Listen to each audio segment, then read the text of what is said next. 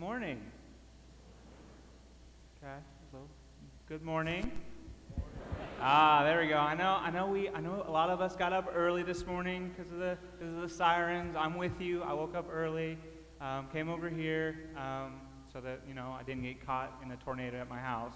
So I'm with you. I feel you. I'm a little slow, but it's okay. So this is our fourth week of this series called Rooted, and I've enjoyed it a lot. I'm a big note taker guy. If you haven't noticed, I always have my notebook.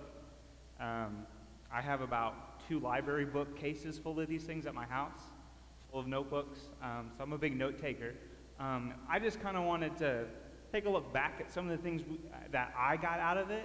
Maybe not something that you got out of it, but what I wrote down. I think it's important because it kind of leads into what I kind of want to talk about. So the first week we talked about trust and obedience are fundamental to deep roots.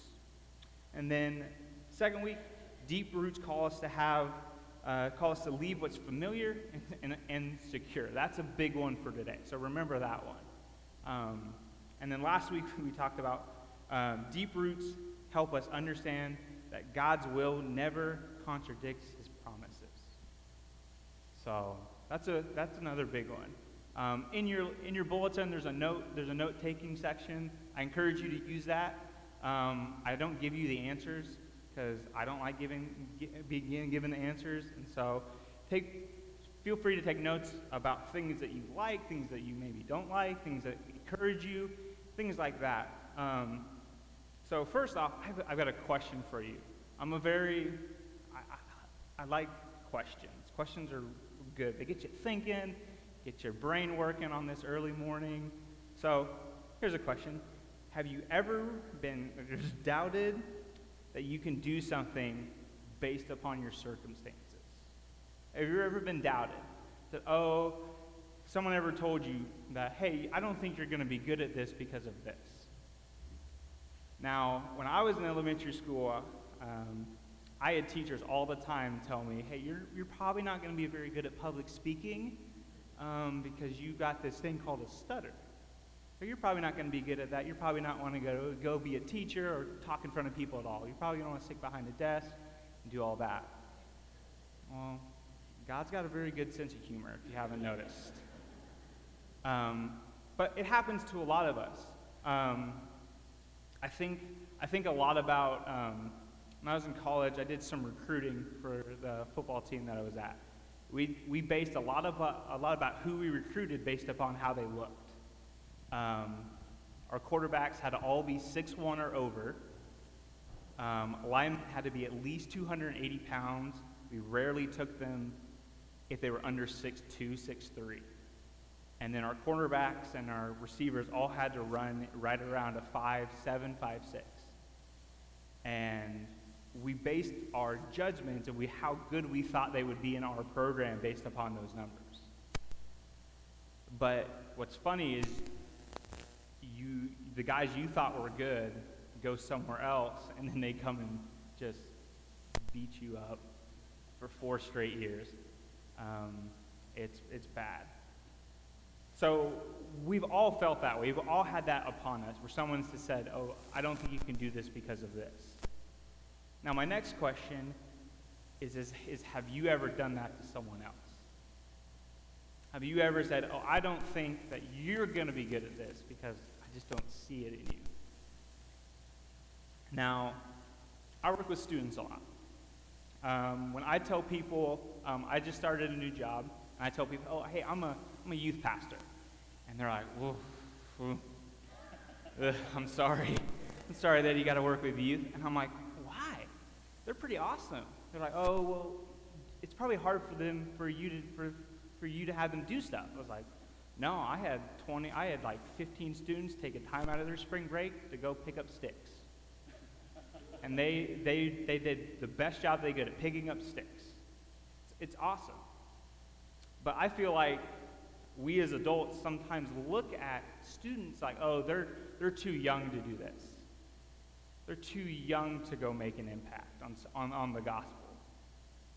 Or we just have that mindset. And I'm guilty of it, and I work with them all the time. And I'm sorry. I apologize, guys and girls who are here. But we do that all the time.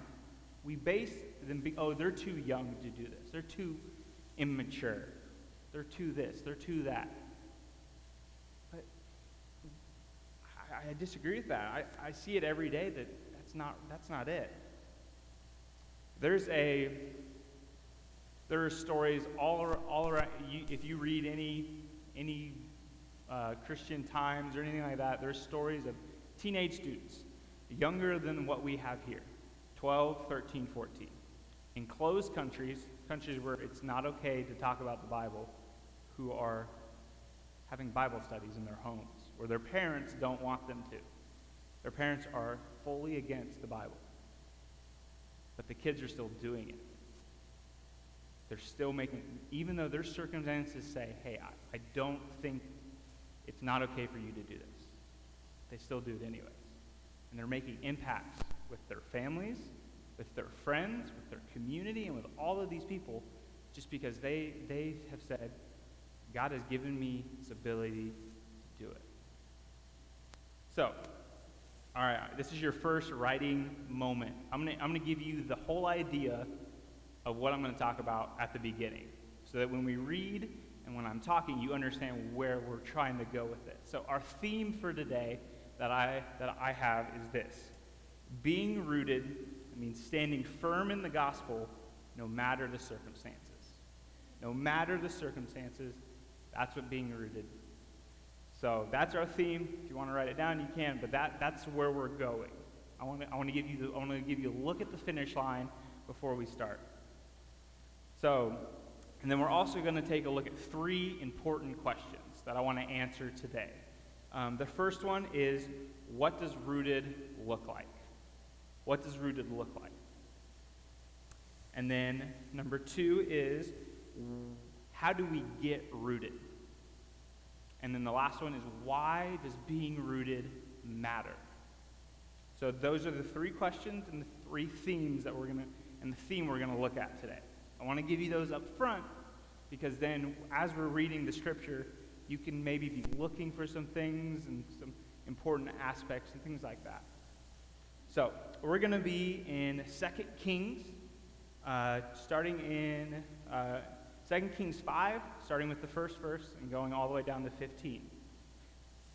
And as we're reading this, as you're turning there, I want you to be looking at some of the characters that are involved in this story. Notice who they are, notice how important they are, who's talking, who's not talking, and things like that. Just pay attention to the characters.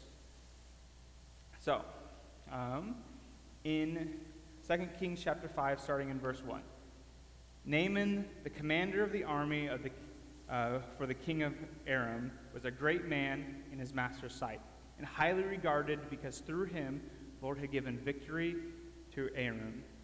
The man was a brave warrior, but he had a skin disease. Or some of your versions may say leprosy. Very serious skin disease. It's amazing he could do all of these things. So let's keep reading. Aram had gone on raids and brought back from the land of Israel a young girl who served Naaman's wife. She said to her mistress, "If only my master would go to the prophet who's in Samaria. He would cure him of his skin disease." So Naaman went and told his master that the girl from the land of Israel had said. Therefore the king of Aram said, "Go, and I will send a letter with you and the king of Israel."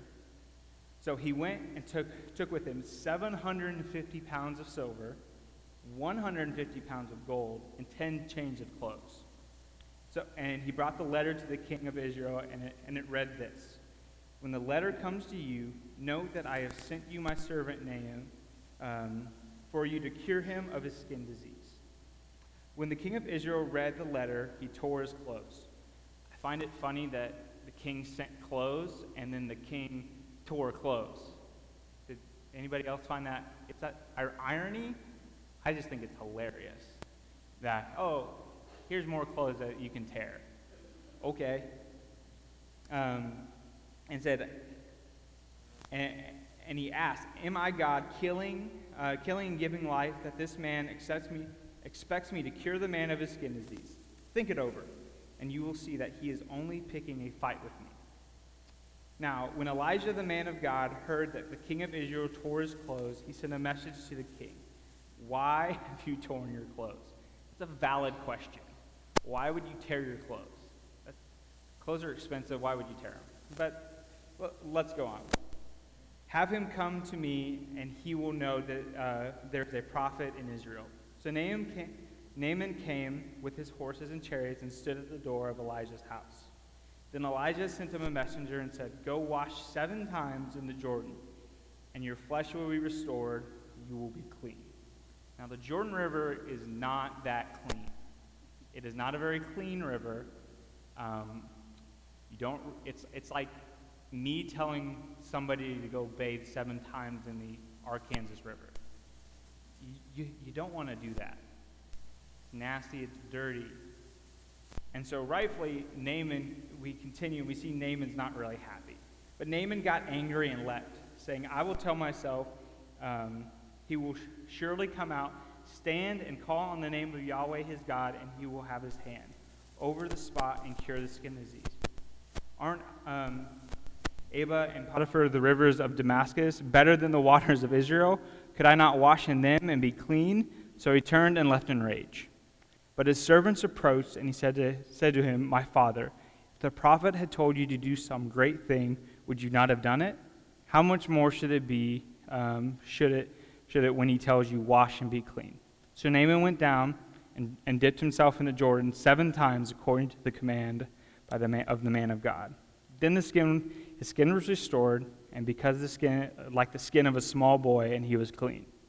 Then Naaman and his whole company went back to the man of God, stood before him, and declared, "I know there's no God in the whole world except the one in Israel. Therefore, please accept my gift from your servant." All right. Test time. Who are some of the characters that we saw in this story? Naaman, yes. Who else?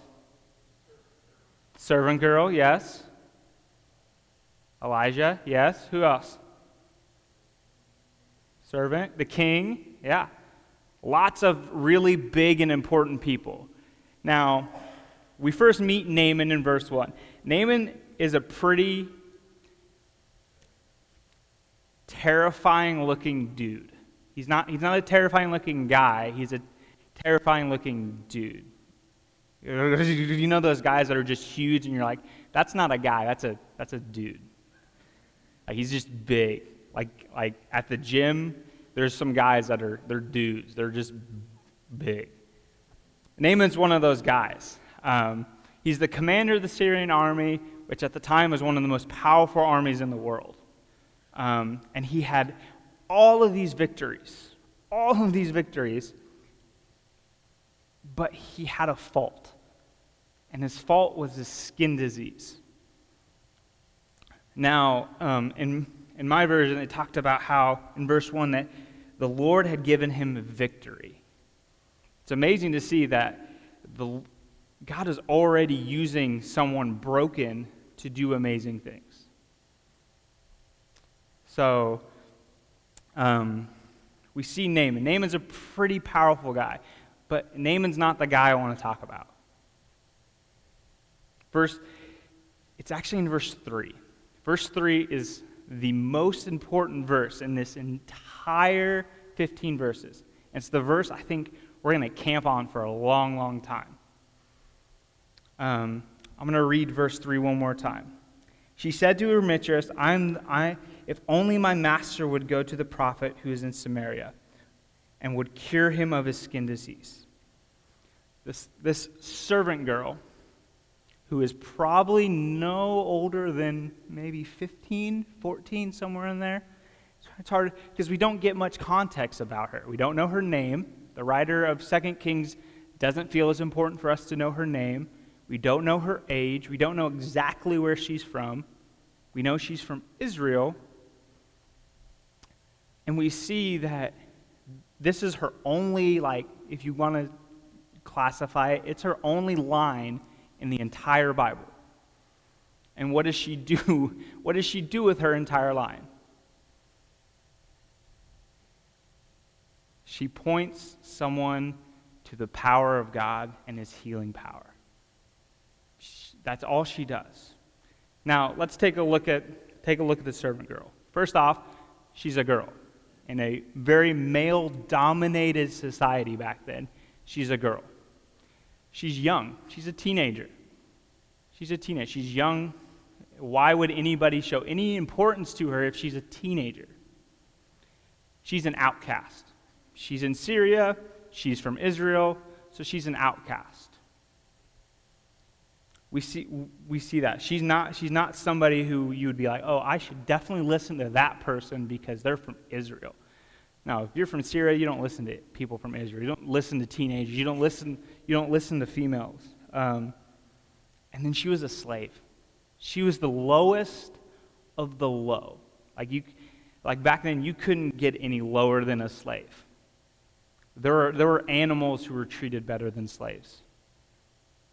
She had all of this working against her. All of these things. And yet, Naaman still listened to her.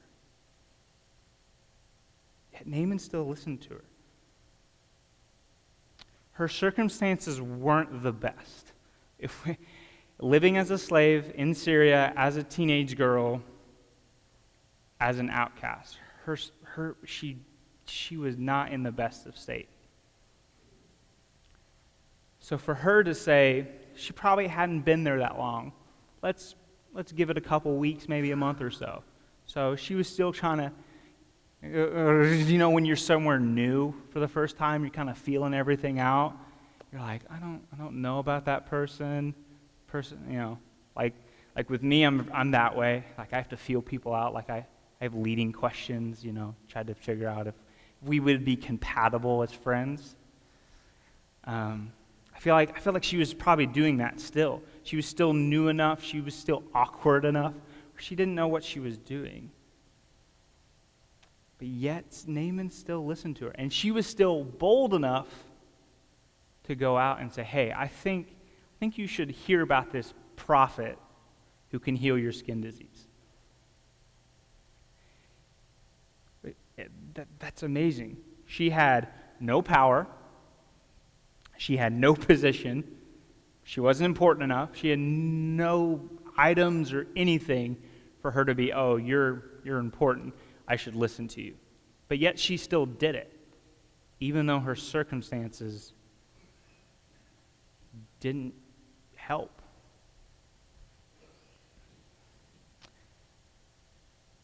How often do we find ourselves using our circumstances as excuses? I mean, a lot.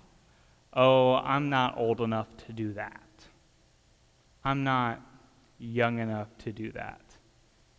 That's my favorite. I'm not young enough to do that anymore. I think you can still do it.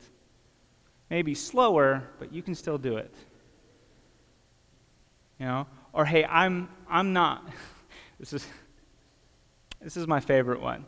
Oh, you're single. You can't do that.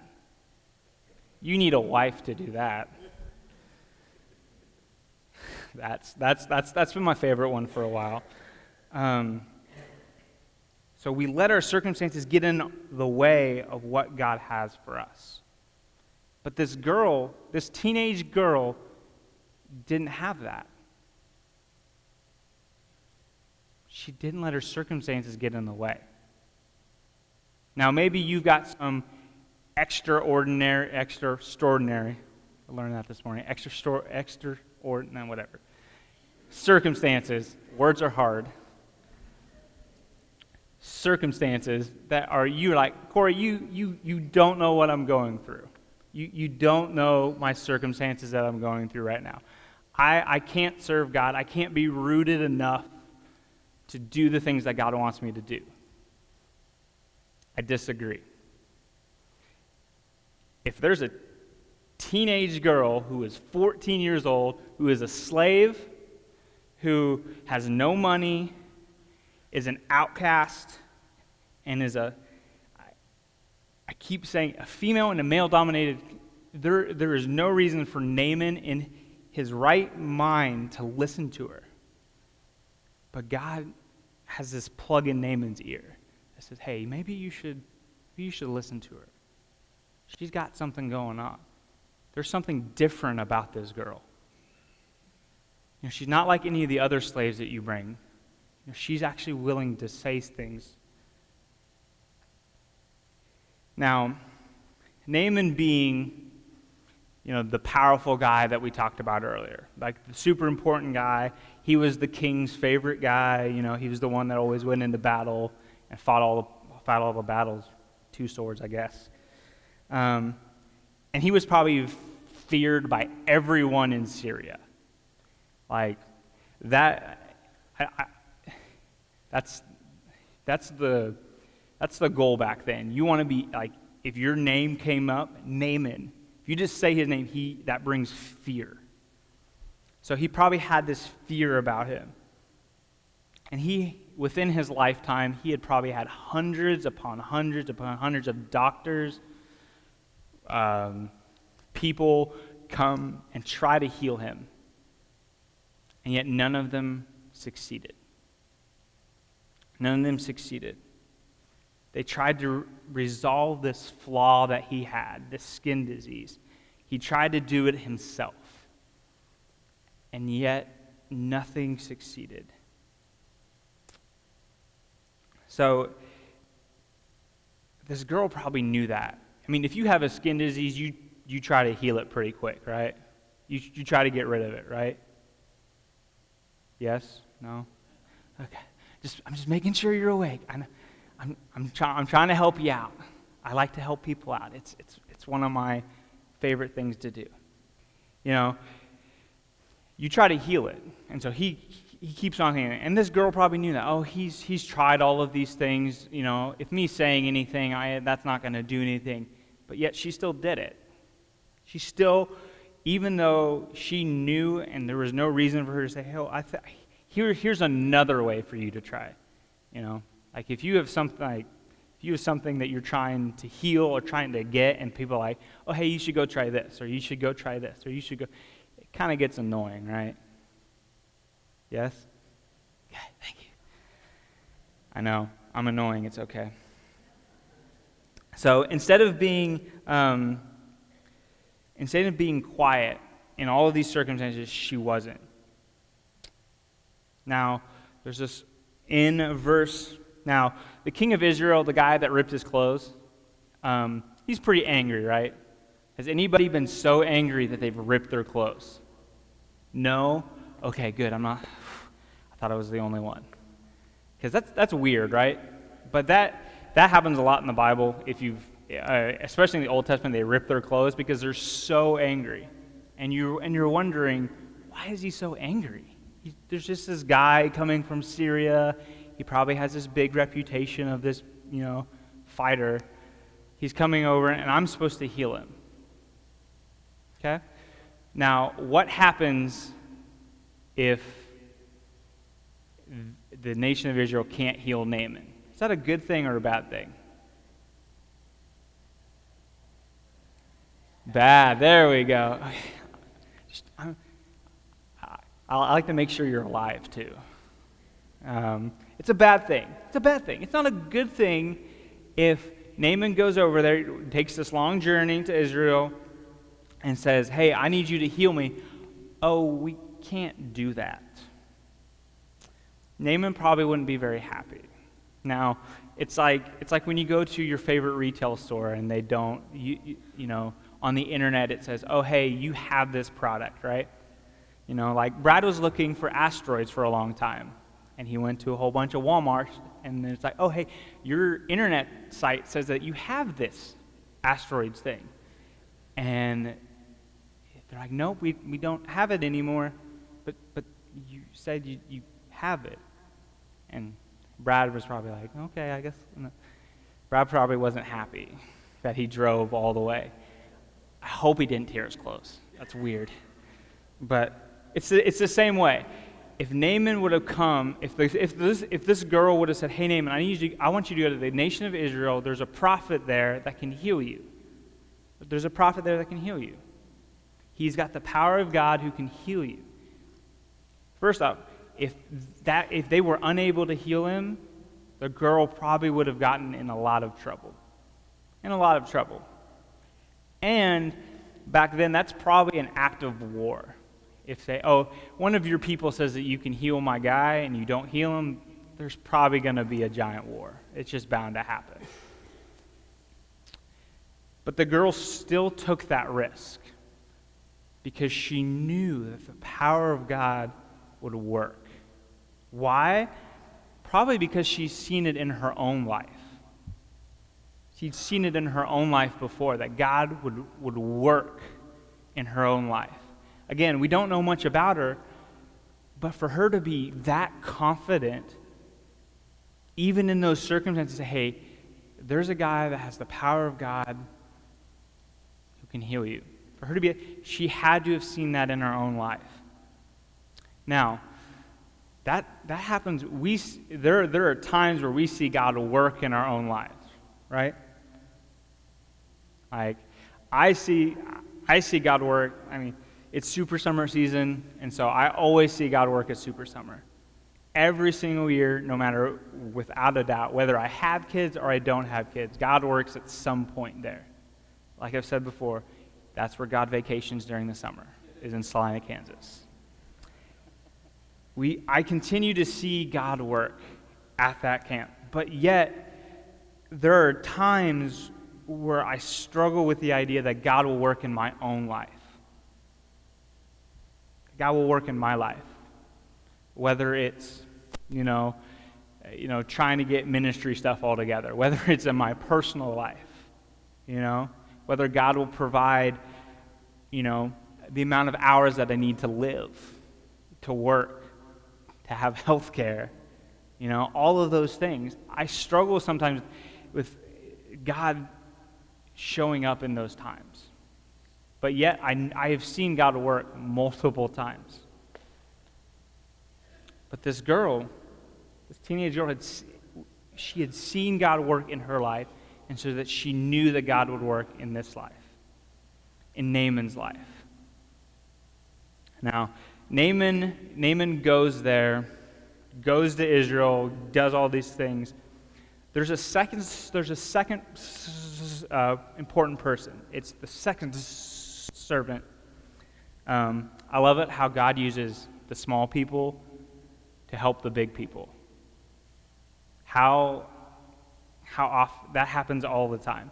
He uses those tiny people, those servants, those slaves, to help push the big people. That second servant says, "Hey, you're kind of being a not nice person. You're not being nice. Why are you making this big deal that Elijah didn't come out and make this big grand thing about how he was going to heal you? He just told you to go wash in the river 7 times. That's pretty easy, right? But how often are we like Naaman sometimes? We expect God to do this grand, big work in our lives, and it doesn't happen. But he works in those small, little chips. He chisels off just a little bit of that work. Right? Are you catching what I'm trying to put down? Yeah, awesome. I want you to really understand that this girl had no reason to even say anything to Naaman whatsoever. No reason whatsoever.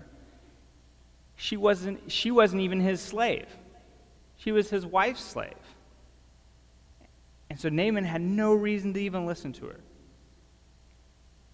And so I think we've been talking about this, what it looks like to be rooted. That was our first question, right? My note takers, was that our first question? Yes. I didn't get confused. Yes. Winner, winner. That was our first question. What does rooted look like? Rooted looks like that 14-year-old girl who, even in her circumstances, understood that she had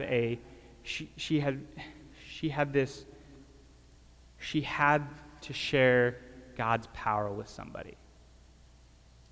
That's what rooted looks like. Now, maybe in your own life, maybe your circumstances are hard. Some of you, there are. There are people who are having money issues, health issues, trying to pay for college, home issues with all of the rain, and now with this giant windstorm that came through. There's all of these circumstances that we're going through. Everybody has them, whether they're big or small. We all have them. But even in those circumstances, we've got to be rooted in the gospel. We've got to be. Because if we're not, we're just going to get blown over. Who are my really big baseball fans? No? Nobody? Does anybody know the number one used wood bat? It's ash. Ash. Ash is one of the most popular bats, A, because it's super cheap to make. It's really, really strong and sturdy. But you want to know what the funny thing about ash trees are? They don't have very deep roots. I think their roots are about 1 foot to 2 feet deep. Does anybody know what the second most popular baseball bat is? No one's going to know this. This is hard. It's maple. Maple. Maple trees don't grow that tall. Does anybody have a maple tree in their front yard? Maple trees don't grow that tall. I have one in my yard. It's not that tall. It's pretty short. But you know how deep those roots go? About 10 to 12 feet deep. My tree is not even 7 feet tall. But the roots are almost double their size. And that leads us to our second question. How do we get rooted? How do we get there? Some of us, that's an easy question. Some of us, it's not. But when we take a look at this servant girl, we see that she got rooted because she had seen God work in her life. She had been rooted since that point, and she had been growing in that ever since. And your roots grow when you continuously say, okay, God, I've seen you work before. You can do it again. You can do it again. And when we understand that, we come into this relationship, this awesome relationship with God, where our roots are growing. We may not be getting very tall, but our roots are growing. We're growing. We're seeing all that growth. We see that in that girl. If that girl was anything like the 13 to 14-year-old girls we have in youth group, she was probably this tall. Give or take a couple inches.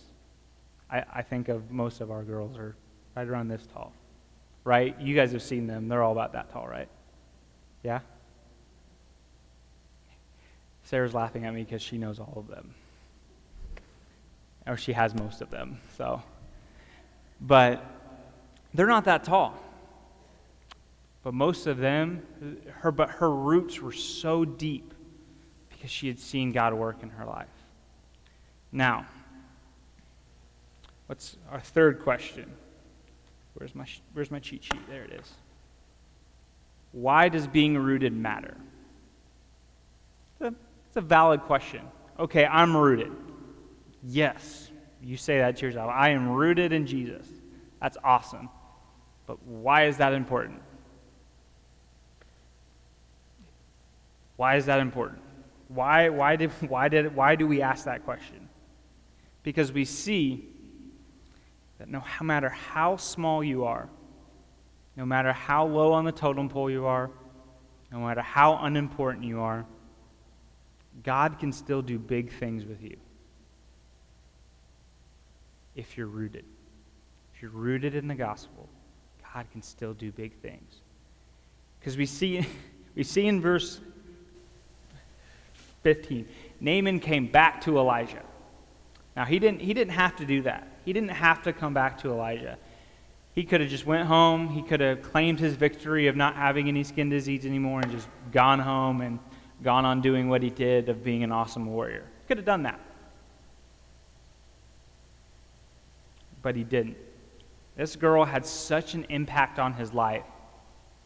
He had to go back to Elijah and shout as loud as he could of how good God is.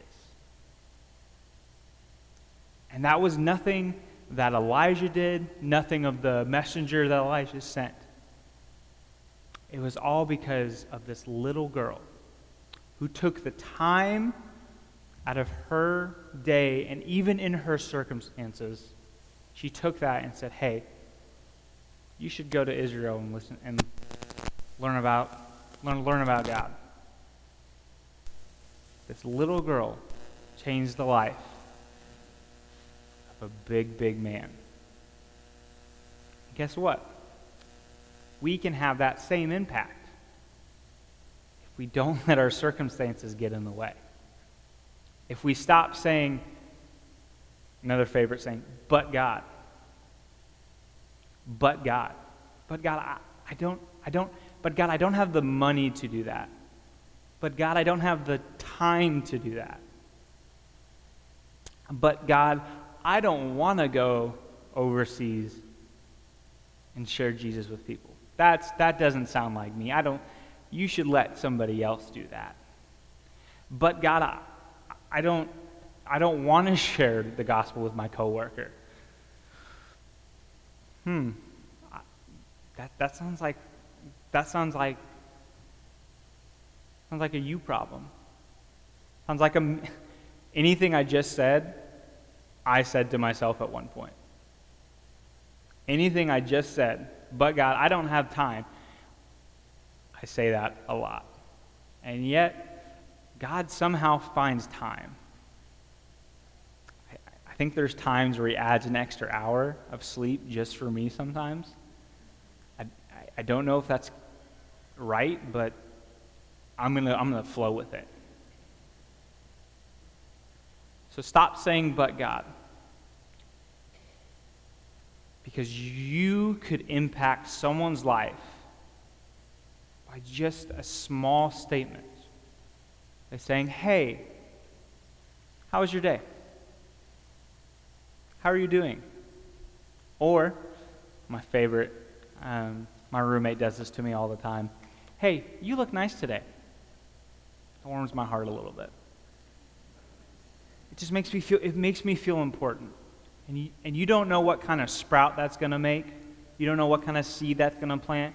That's going to lead to more conversation, maybe, with someone who God has put on your heart. But it starts when we stop letting our circumstances get in the way of the gospel and of us being rooted in that gospel. So if you got anything out of today, I hope you got this right here, this statement. Being rooted means standing firm, not like wobbly-knobbly.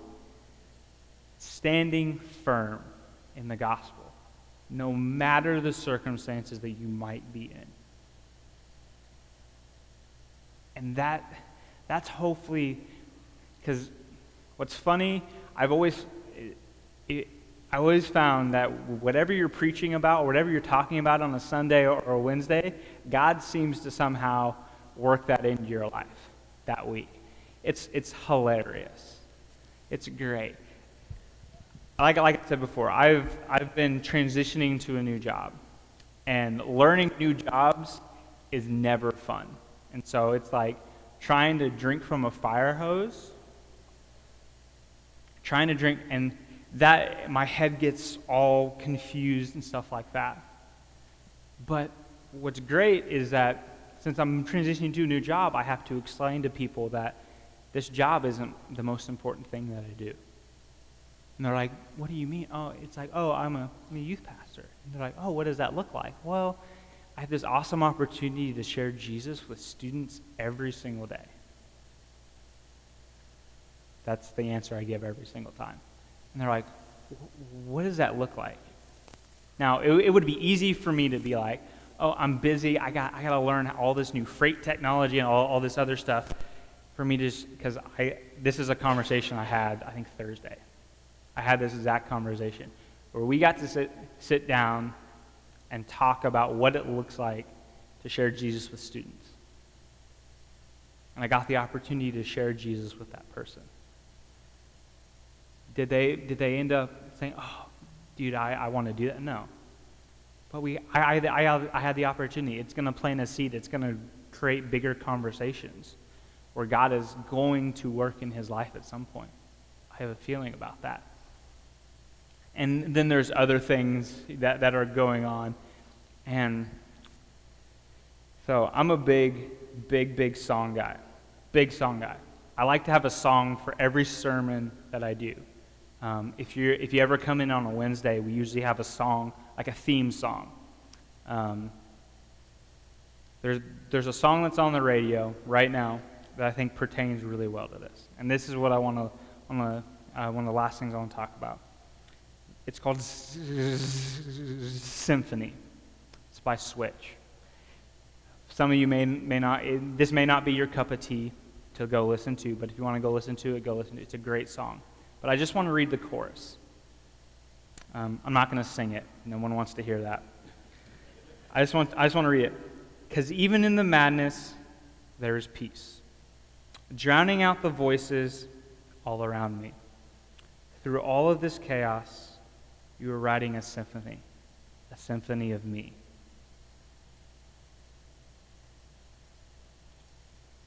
But to be able to withstand all of those winds, we've got to be firmly rooted and standing in the gospel. So, if you are wondering, how can I stand firm? How do I start doing that? I've never been able to do that. I feel like I'm being ripped out every single day. And I'm just falling on the ground. My roots aren't deep. If you want to know how to do that, we're gonna transition into a time where this is going to be an altar. And there's going to be a bunch of people down here who would love to talk to you about that opportunity of how can you get rooted. So if that's something that you are interested in, or if you feel like you are letting your circumstances bring you down, I challenge you to use this altar as a place to put those circumstances up here and give them away to the creator of this universe. So I'm going to pray, and if that's something you want to do, I would love to talk to you. I know Danny and Brad would love to talk to you. If you just need to use this just as an altar, go ahead. So I'm going to pray. Father, you are so good. Lord, I just want to thank you for that little girl, that 14-year-old girl who was bold enough, who is not afraid of the consequences and the things of her circumstance. And she boldly proclaimed your name to a guy who didn't even need to listen to her. And Lord, I pray that even in our circumstances and in our world, that we would leave those circumstances aside. Stop saying, but God. And start saying, okay, God, let's do this. Father, I pray that if there's anyone here who is struggling or who needs to know what it's like to be rooted, that you would just be working on their hearts. You'd just be talking to them. Lord, I pray if there's anyone who just needs to give up the circumstances that they feel like they're trapped in, I pray that you would just give them boldness just to come and just come before you and say, here, Lord, here is this.